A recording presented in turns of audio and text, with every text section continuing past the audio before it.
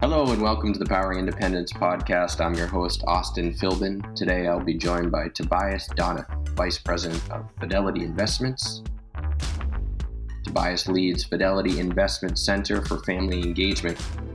The topic of today's conversation is making the uncomfortable comfortable, how to discuss the meaning of wealth as a financial advisor.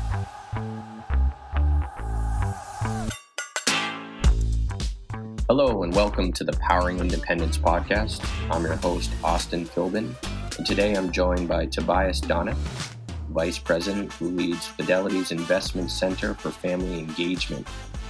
Very excited about today's episode. We've got lots to talk about. Tobias, thanks for joining me. I really appreciate it. Looking forward to the conversation. Why don't we start with your background? Could you tell us a little bit about yourself? Yeah, so I think my background has two parts to it. So let me start by kind of deciphering that. I've had a bit of a unique journey to getting to where I am here today. It started in Canada in a small family business, a bakery. And, now it's at one of the largest financial services firms in the world. And let me start with part two of that journey. About 7-8 years ago, when I was in Fidelity Consulting, Tim Habershan, a mentor of mine, a former professor of mine, kind of said, "Hey, listen, I'm building this center, and I'd love for you to come join me and help me kind of figure this out." And so together we went on this journey. We started by building programs to train advisors that served high net worth families. And the program was frankly so successful that Fidelity kind of said, "Look, we need to figure out how to build this out and democratize it for advisors and clients kind of across the ecosystem." And so that's what the last 7 years has been about. So today I lead Fidelity Center for Family Engagement. Our vision is to transform the multi-generational wealth space, and you can think about that in two ways. Conceptually, we live at the intersection of psychology and financial services, and then functionally, we live at that intersection of the multi-generational advisor and their families. And so, as a center, we do in that capacity three things. We develop new thought leadership, articles, curriculum, tools. We coach and train advisors and financial services professionals to build and apply relationship-based practices. And we deliver directly to families, do family meetings, workshops, and events. Yeah. You said something interesting that I'd like to ask you a bit about. You said that your family had run a bakery. Could you tell me a little bit about the bakery? What kind of products your family was making? What did you learn from that aspect of your life? Yeah, so that's kind of part one. The bakery, fourth generation, started in Europe and came to Toronto, to Canada, and we made bread for grocery stores and food service businesses. So restaurants, anybody who would make a sandwich or serve bread in some capacity, and then obviously grocery stores. Our business, my mom was part of the revolution of taking fresh baked, scratch baked bread out of restaurants and grocery stores. And so what we did is we produced it en masse in 150,000 square foot facility just outside of Toronto. And we baked it, froze it, and shipped it around Canada and the U.S. so that locally, grocery stores or chefs could just take the bread out of the freezer, bake it, rebake it, and have their own fresh baked product right there. Interesting. And as you grew up within the family business, there must have been some lessons that you were able to extrapolate and use in your current work with financial advisors. Do you want to share a few of those? Yeah, there are two things that I would say, really impacted me through that process. The first was leaving the family business. It's a pretty emotionally charged thing, and I know a lot of the clients our advisors are serving come from a family business or running a business, and family and business is tough. And so let me touch on that a little bit. The other part that I'm going to talk about is when my family sold the business, we became a family of wealth, um, of enough that we really had to start to think about what it meant for our family and how we manage it. And um, my wife and I were talking about this as we were thinking about the podcast, and I was just saying, how lucky I am to do the work I do, because my brother, my mother, and I were still very close, and that's not by accident. A lot of families struggle either as a family business or in dealing with liquidity and managing the fair, equal, and the voice and the decision making. And I don't know how we would have done without advisors with a set of skills and capabilities that really helped us navigate that. I like that point that you made around fair and equal, because I think sometimes there's this perhaps a misconception that equality and the concept of fair somehow are equivalent. So when you're thinking about a family business, more than likely there are going to be stakeholders that will remain in the business. There may be stakeholders that want to exit, similar to your path. And so when and if there is a liquidity event, are there ways in which people think about different compensation structures, and how do you get over the hurdles? Because it is an emotional situation whereby maybe from just a pure dollar or pure asset amount, it's not equal, but it's okay. And it's okay to have a conversation around what really happens with the business. Can you talk a little bit about the work, if that concept of fair and equal plays into the work that you do with financial advisors? Yeah. So let me take one step back. Money, wealth, estate planning is incredibly intimate space, right? And it's a word that's really funny. We use it a lot in the work we do. People have this kind of adverse reaction to the word intimacy, and they have these views of it. But it is, because it has the money, wealth. It has the ability to strain relationships or grow relationships. It's rooted in your wishes and your fears about the future, about your current realities, about your current capabilities. And so when we talk about fair and equal, it's at very often for the families that we work with, it is a major concern for them, because they have multiple children, they have siblings, they have parents, in laws. There are a lot of different stakeholders involved in the family wealth system. And what does fair and equal actually mean? And we have a rule of thumb in our center, and it basically says that that fairness is in the eye of the beholder, which means it is a perception. Right. And when something is a perception, it means you actually have to talk about it. You can't just say this is equal. For many years, I have a brother who also is in the family business, and for many years, I think if you had asked my brother, was everything fair, he would have said no. But if you looked at the accounting of life, it was equal. And so one of the things that I work with families and advisors on is I think we have to be very careful about how absolute we get around fair and equal. Holding a ledger does not mean you're being fair. It might mean you're being equal. And fairness is more of a conversation. Fairness is about being in dialogue, understanding the intimacy of relationships, and how perceptions and stories and views influence whether we think things are fair or not. Totally agree. So, Tobias, when you think about our industry, just like any other industry, it continues to change. And again, similar to other industries, it seems to be picking up pace in which those changes are occurring. So, traditionally, we had the broker, the financial consultant, the wealth management advisor, the holistic wealth manager, the financial planner. So things have evolved over time whereby advisors are expected to become more proficient in multiple areas of a person's financial life. I think that's incredibly important because the industry is changing, and the work that you've been doing with advisors to be able to allow them to have deeper conversations is critical.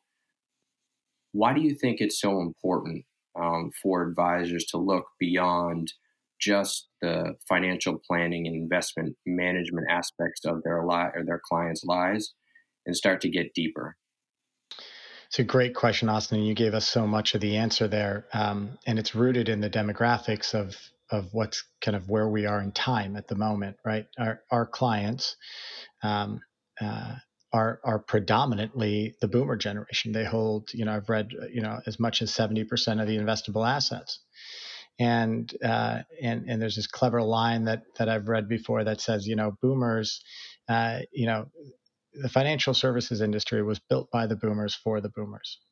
And so if you kind of take that frame, then you want to look at how has the boomers' needs evolved and where will they go into the future. And I think, the comment about the broker dealer, or, you even go back into, Hollywood and look at movies like, The Wolf of Wall Street, and you start to think about it was about products, it was about selling, it was about solutions, it was a lot about expertise. It was an industry that there wasn't a lot of transparency or understanding. And so it was about kind of growing, it was about building income and growing that while they worked. Mm-hmm. And I know that's a really simple way to think about it, but that's where it was for a long time. And so the industry formed to meet that need. And now, the boomer population by the end of 2030 will be over the age of 70. And that just means that succession, transition, transfer is imminent. But it also means that they are in a different place in their own lives before they transfer. And that is, they're about distribution and they're about planning. And those are very different, than income and growth. And so our advisors have to be able to start to think about, what does it mean to engage with a client with where they are? What is their current all of life and how do I support it? Fidelity has done a lot of work in this space, right? The Fidelity Advice Value Stack talks about the fundamentals are still the foundation, right? Managing money and achieving goals. But if we can't climb the value stack and meet our clients at peace of mind and fulfillment, then we're going to miss the mark. And so that's what's going to demographically happen over the next 10 years. But then, there and beyond, you're going to see even bigger shifts. The modern family, I was reading just the other day that almost 40% of marriages today are remarriages, right? Mm-hmm. So the construct of a family is going to look different. Women are going to own, 2/3 of the assets. And so the client of the future is going to be very different. And we have to start to think about it more as a system. It's not an individual primary decision maker who I can talk to and we can sell things to. It is a family that's trying to navigate a very intimate topic. They're trying to figure out how to grow, transfer, make decisions all around money, wealth, and estate planning. And as advisors, whether to the affluent or the everyday, we have to be able to be in that conversation and link all of life to financial decision making. Right. Totally agree. And we talked a little bit about this before we started today's conversation. But if you look at historically the way in which a financial advisor may have become successful in their career, it was very systematic.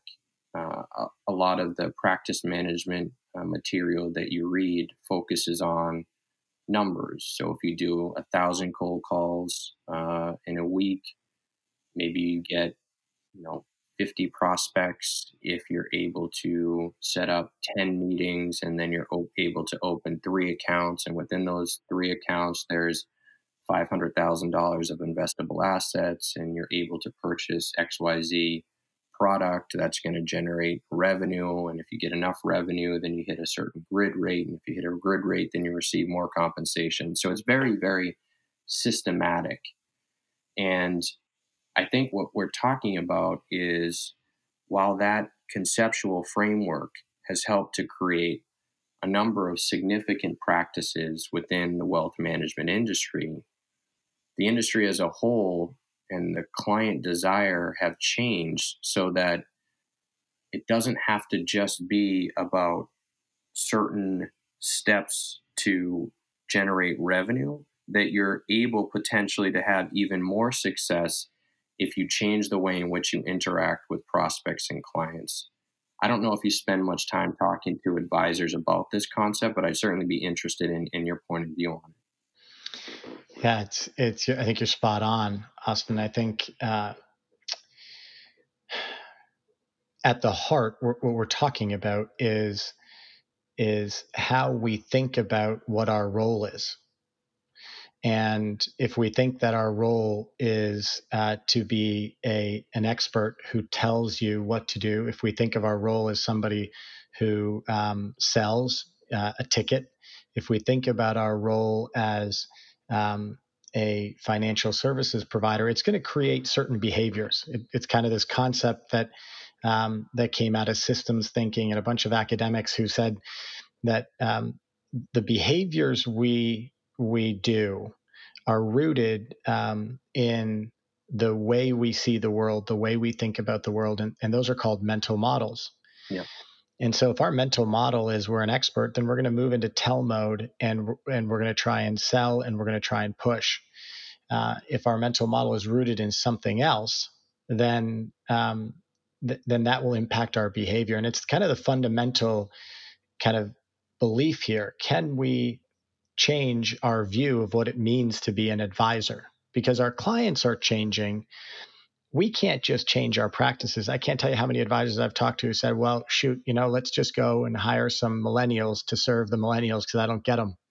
Or let's hire more women because that will help, connect with women.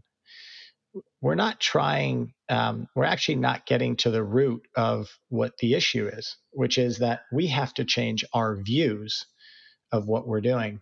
And so what we spend time with advisors on is the mental model of communicating to transact versus engaging to connect.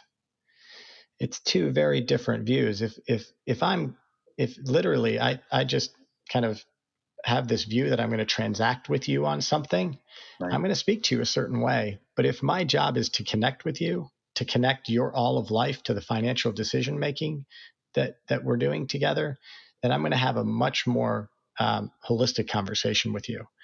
And mental models are at the heart of how you do that. Yeah, I love that. I see what you just said is something that permeates not only in the financial industry, but just about anywhere in life, which is, and this is something that I've learned, but I also struggle with on a regular basis. It's hard to be in a room or in a meeting, on a phone call, even right now, and to not want to substantiate credibility by proving how smart you are, or by, I liked your thought about transacting or telling versus engaging with someone. That's one of the biggest struggles I think that, particularly people in our industry, even myself, have, is how do you have enough self reflection, enough humility to understand that every moment of every day is not just about you, and that it's important when you're engaging, particularly with clients, that you spend the time to truly listen to all of the things that they're talking about before you start this cogwheel in your brain to problem solve. Because I know that takes a lot of work on my end, because the moment that I hear what I think is a problem, I want to immediately say, and this is the answer to your problem. So that person's like, wow, Austin's a really smart dude. Thank you for sharing that. How do you, one, do you see that in your work generally? And two, how do you try to coach people through that? And I know maybe it has to do a little bit with helping them to understand their mental models, but do you use any more blunt force? Like, what are the tactics? Well, I just build off what you just said at the end there, right? When I Yeah. see a nail, I want to become the biggest hammer around. Right. And part of the problem is, in our industries, we start to see a lot of nails. We call this kind of the expert trap. I was doing some work with a group of advisors, and they kind of said to me, but the stories are all the same. When I've heard it once, I know where it's going. I know what to tell them. I know what to advise them, and and our brains just start seeing the same nail over and over again, and so we apply the same hammer and the same pressure and the same kind of solution, and that's when we're engaging to transact. That's not when we are communicating to connect. If we're communicating to connect, to your point, Austin, you're there with me. You're listening. You care, and the word, and this is the second part that I think is really important. The word you use is we have some humility. Mm-hmm. And there's a book that we use in a lot of our programs called Humble Inquiry by a gentleman named Edgar Schein. And it talks a lot about, in the very beginning, about the culture that we grow up in. The culture we live in is a tell culture, an expert culture, a problem solving culture. We gain credibility and we build credibility by demonstrating our value, by demonstrating our knowledge. And this book talks about, what if we demonstrate our value by asking great questions? What if we demonstrate our dependence on other people through the way we engage in a more humble way? And I think that's at the heart of what you're talking about, which is advisors need to think a little bit about, what does it mean to bring some humility to their role? And one of our beliefs is, if our mental model can be that my job is to communicate to connect and understand where you are, empathize with you around whatever financial decision we're making, better understand it, then I can actually be more surgical with my expertise. We had this wonderful example, and this is going to sound very kind of basic and simple, but a client comes in and says, I want to think about how I can help my son in the future, and Yep. as a young child. And the advisor, eager, sees the nail and says, for someone like you, a 529 is a great option. And here's the benefits, and here's how it works, and here's how we get it started, and here's how we do it. And this lady, she finally gets the courage, the vulnerability to say, hey, I appreciate, you clearly know a lot about this. And, my son is on the spectrum, and I don't know that he'll ever go to college. And this happens across the board. It happens all the time. You open a 520, think about a grandparent who comes in and says, I want to open a 529, and we just get it done. Right. We don't ever talk to them about, is this your first grandchild, your third? How are you doing it differently? What causes you to think about it differently? How's it impacting your retirement thinking? There's so much of a conversation that creates an all of life connection. And we, as advisors, I think, need to find that humility for ourselves. How do we execute against it, and how do we trust that that's valuable? Right. And that's a big step.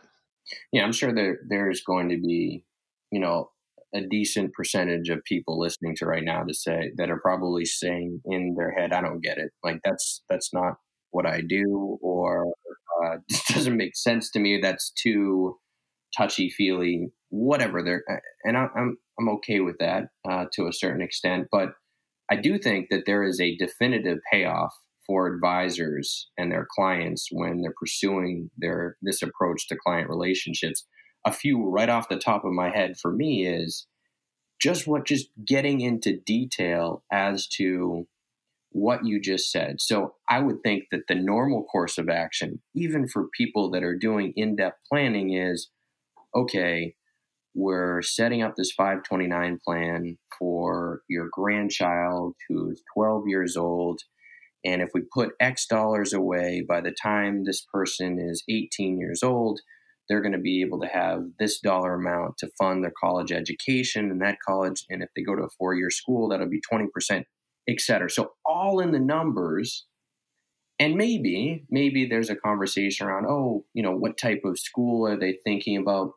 But I believe what you may be representing is that there's a possibility and an opportunity, if you're open to it, when you're even given a nail on a platter that is ready to be hammered in, just to take the time and to add additional context around why someone wants to make a decision. When that decision is actually made, it will be more meaningful to the client, and it'll also be able to easier to be explained later on if for whatever reason the decision doesn't turn out in an optimal fashion. But I'd like to hear for you Yeah. when you talk to advisors, how do you try to explain what a potential payoff could be or payout could be for them? Austin, I've heard it all. I've had an advisor, with a thick accent look at me, thick Boston accent look at me and say, "You want me to put a couch in my office?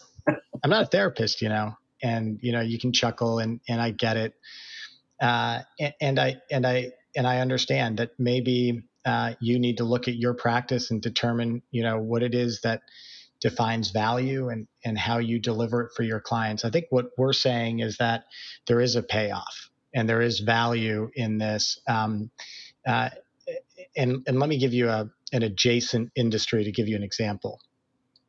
When I was getting my MBA, I had the opportunity to work for a pharmaceutical company out of Switzerland.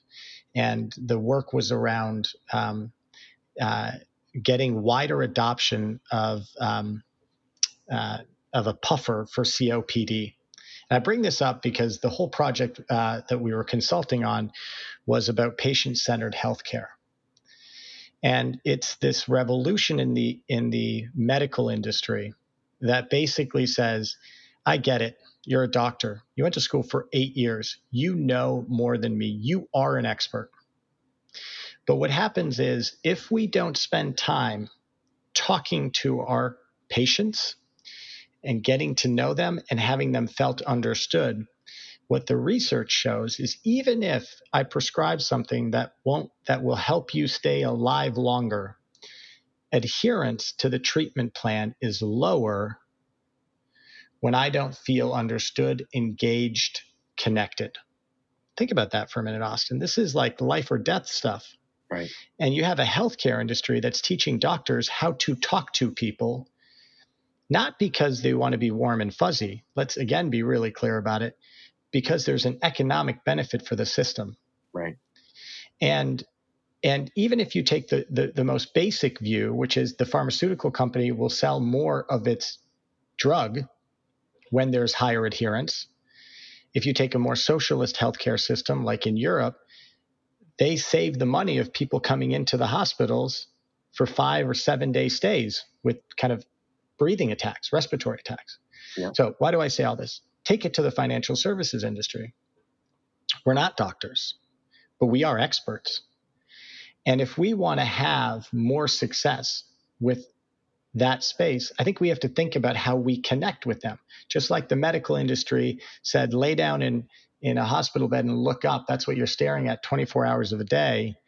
And what do you see? And how do we repaint it so they get a better experience? We have to think about how can we ask better questions? How can we engage differently? And in the medical space, they say it takes just a few minutes of questions by a doctor for a patient to feel understood. Mm-hmm. What is that in our industry? Just ask a few questions, make some connections, stay in their space. Otherwise, and we've all heard this, the financial services industry is by many viewed as salesy, as pushy, as boilerplate. These aren't my words. These are words that you see in different surveys of clients across the United States, especially as many had to kind of go through the financial crisis of 08, 09. And so when you know that is how clients might view us, the value of just engaging at a more relational level and the further high net worth at a more multi-generational level, the payoff is significant. And to fall on to that, because those are very, very powerful. It's also the answer to this big question around how do you separate yourself from the competition? Or how do you ensure that your value proposition or what you do for clients is more apparent? I mean, I think a very strong and easy way to do that is by engaging with clients in a different way. Because the reality of the situation is, and again, I don't think this is a controversial point of view. It's just reality. Most people, most financial advisors have access to a very similar product set. Most financial advisors have the ability to run financial plans using very similar software. And so the differentiating factor is the engagement and the interaction with the clients. There's definitely levels of service. So service matters as well, like the ability to answer your clients' questions in a timely manner, the ability to help them pay their bills or move money around. That's definitely an element. But I think a big differentiating factor would be, how do you, as a financial advisor, engage with your clients in a meaningful way that's differentiated from your competition? And that would be a question, if I was listening to this right now, that I'd want to ask myself. And so, taking that a step forward, what type of advice would you give to advisors that are interested in pursuing this approach to their client relationships? It's such a good question. And you have me thinking kind of back in my life, Austin, about a lesson I learned in the bread business. And I remember going in to see the chef and talking to him about some of the different bread options we have. And he had more of kind of a, mass affluent following. It wasn't a high end kind of, it was a sandwich shop of some sort. And I finally looked at him and I said, hey, I appreciate that you're seeing me, but you have a lot of restaurants and a lot going on. And your brand doesn't seem to align with kind of the quality of bread that I'm trying to sell. And can you help me understand a little bit more about kind of what's driving your desire to work with us? And he looked at me and he gave me one of those looks of, are you stupid kind of looks? And it was good because I was young and I was, making a good life lesson. And he said, everything in my sandwich is commoditized and has a price. Maybe I can buy a little bit better roast beef. Maybe I can buy a little bit better lettuce. Maybe I can buy a little bit better of a tomato. But the bread around the sandwich is the biggest part of a sandwich and the cheapest part of a sandwich. And so if I need to make a little bit of a change there and go from a 20-cent roll to a 30-cent roll, or even a 40-cent roll, I can create a better experience for my clients without a lot of change on my end. Not a lot of cost and not a lot of process change. So when my 40 restaurants have to make this sandwich, they know how to handle bread. So I'm not adding a lot, but my clients are getting a ton more. And so when I think about it, I think about our advisors, wherever you are in your practice and the type of clients you target. The goal is really to say, how do you get lift out of differentiation, but how do you do it at value? And investing a bit of time into relationship skills, reflection skills that can help you be a better advisor purely from the way you talk about things and how you connect feels like a no-brainer to me because it's something that you can do. It's rooted in who you are. So it's inherently a point of differentiation, and it gets you to a different place with your clients. There's lots of other things you could do to differentiate yourself. This one feels it's skill based. Everybody can do it. It's not, was I born with EQ or not?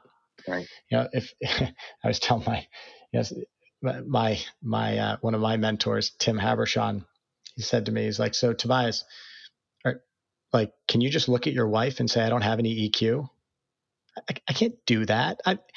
Our life is built on relationships, and let's learn to bring that forward and do it in a skill-based way. Right. It's funny. I was listening to this song while I was running the other day, And the lyrics to the song went something like, "You say that you can't sing, yet everybody can sing." Yeah. There's another like maxim: be comfortable with the uncomfortable.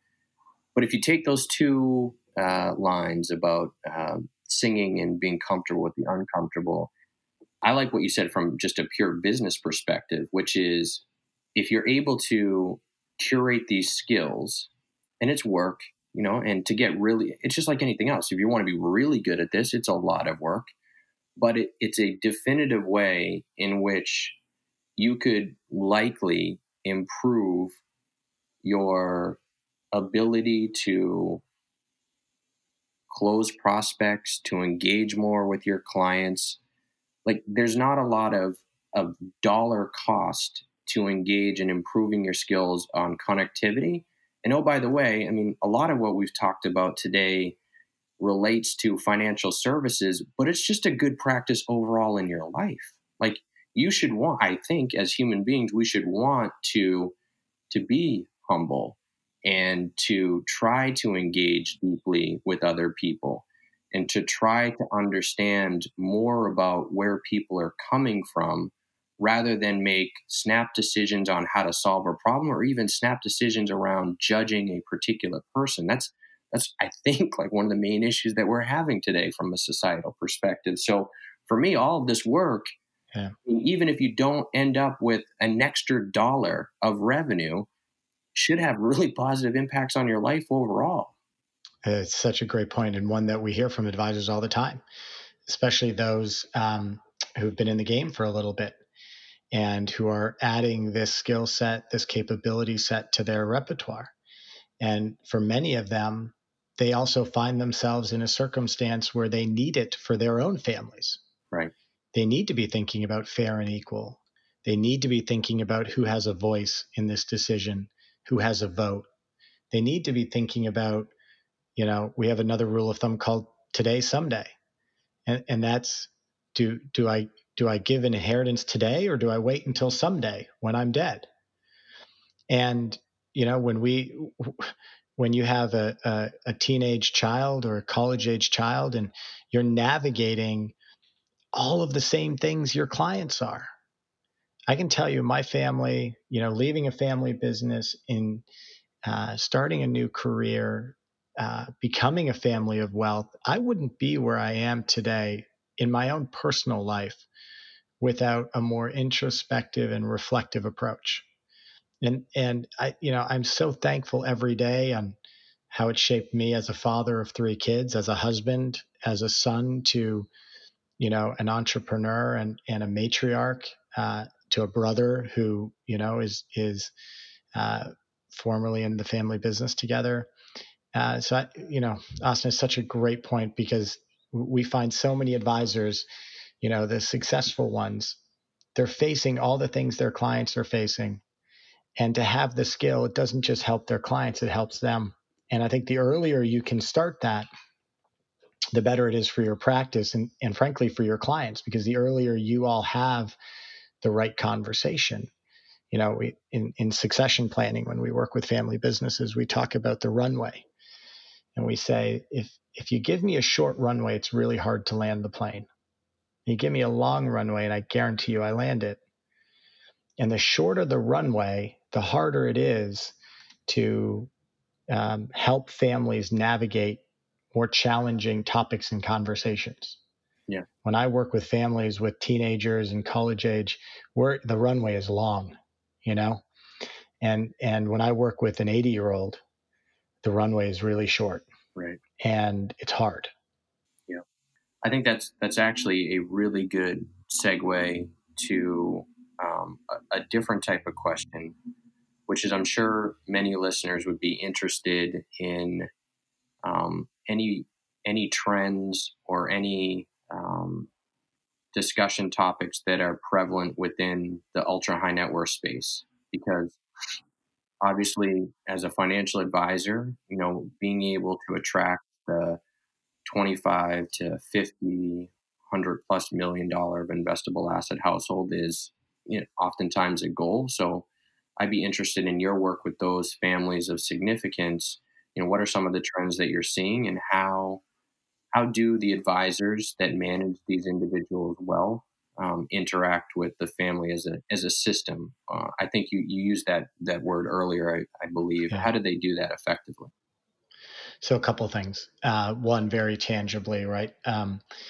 High net worth and ultra high net worth clients are not looking for a yes person, right? They're not looking for an expert only. They're looking for a partner. They're looking for dialogue. They're looking for co-creation. Hmm.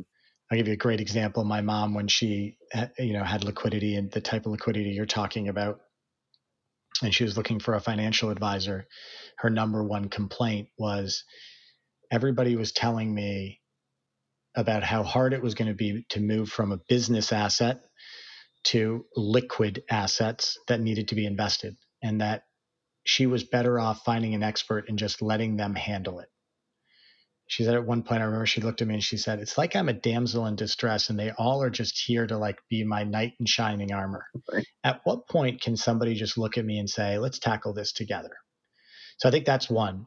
I like that. That's a super important point for people that are listening to Bias. Is that, again, it comes back to that whole mental model expert sales mindset. That, to your point, why would you assume that a family post a liquidity event would have any less ability to understand and partner with someone around their liquid assets? I mean, that's a very, very good point. So I just wanted to. And it's rooted, Austin, in the comment of I have expertise that I'm bringing and I have credibility and I want you to know that you're that's what you're getting when you get me. Right. And the idea here is you have to have these skills to understand somebody and their unique situation. Whether you believe it's unique or not is another thing. It's can you really truly connect and find the uniqueness in their lives, their situations, and really be there to understand. And I think that takes just a ton of skills: empathy, curiosity, vulnerability, skills that are very tangible things that can be taught and practiced. So that's one. I think another one is this today someday. A lot of the boomers, and gosh, I read this, I watched this wonderful YouTube piece about the pandemic as an accelerant versus a change agent, Hmm. and it's something that's really resonated with me. It's accelerating where we were going to be at some point in the future to today. An example of that is the boomers are really struggling with today someday. Right. They're struggling with what do I do with my wealth?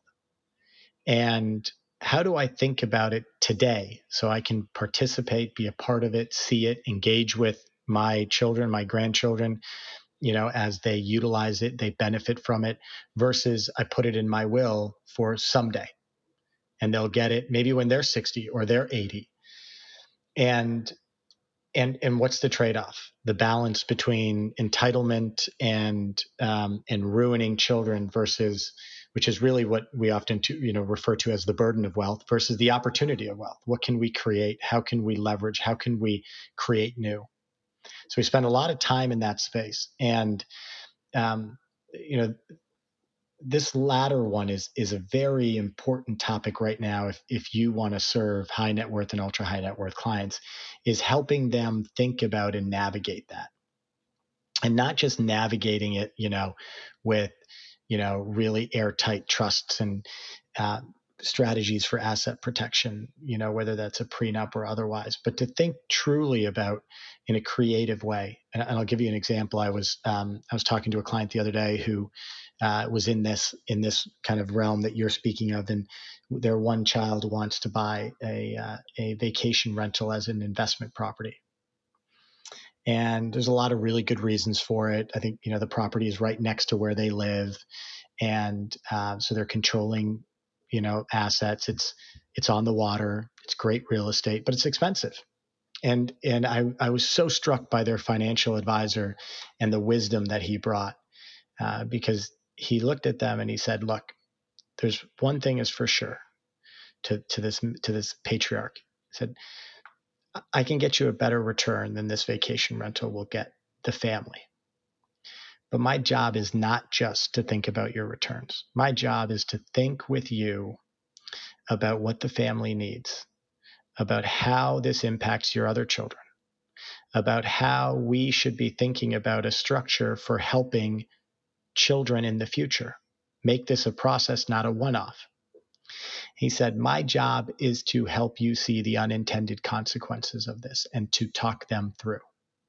Financially, whether that is what happens if you choose to do this as a loan and he can't continue to make the payments. How does that impact your relationship? How does that impact your engagement? What are you willing to forgo? How does that impact your other children? These are the types of conversations that are what we call family wealth system conversations. If you only see the individual decision maker as your client and you don't see the whole family, I think you're missing it. And I'll leave you with a quote on that I got from my mentor, Dr. Tim Habershon. And he said he took a job with a family, a very wealthy family. And when he took that job, he looked at the patriarch and he said, I understand conceptually, functionally, that I work for you and that you're paying me.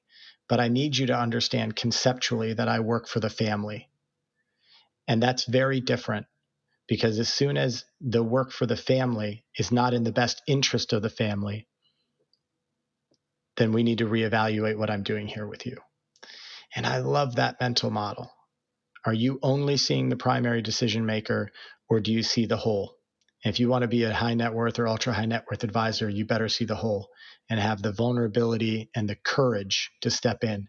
And that's all skill based. I love it. Tobias, thank you so much for joining me today on the podcast. I really appreciate it. Again, just thank you very much. This has been really fun. Thanks for the conversation, Austin.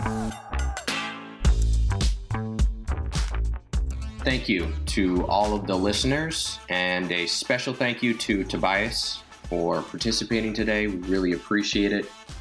Just as a reminder, stay tuned for future episodes coming soon.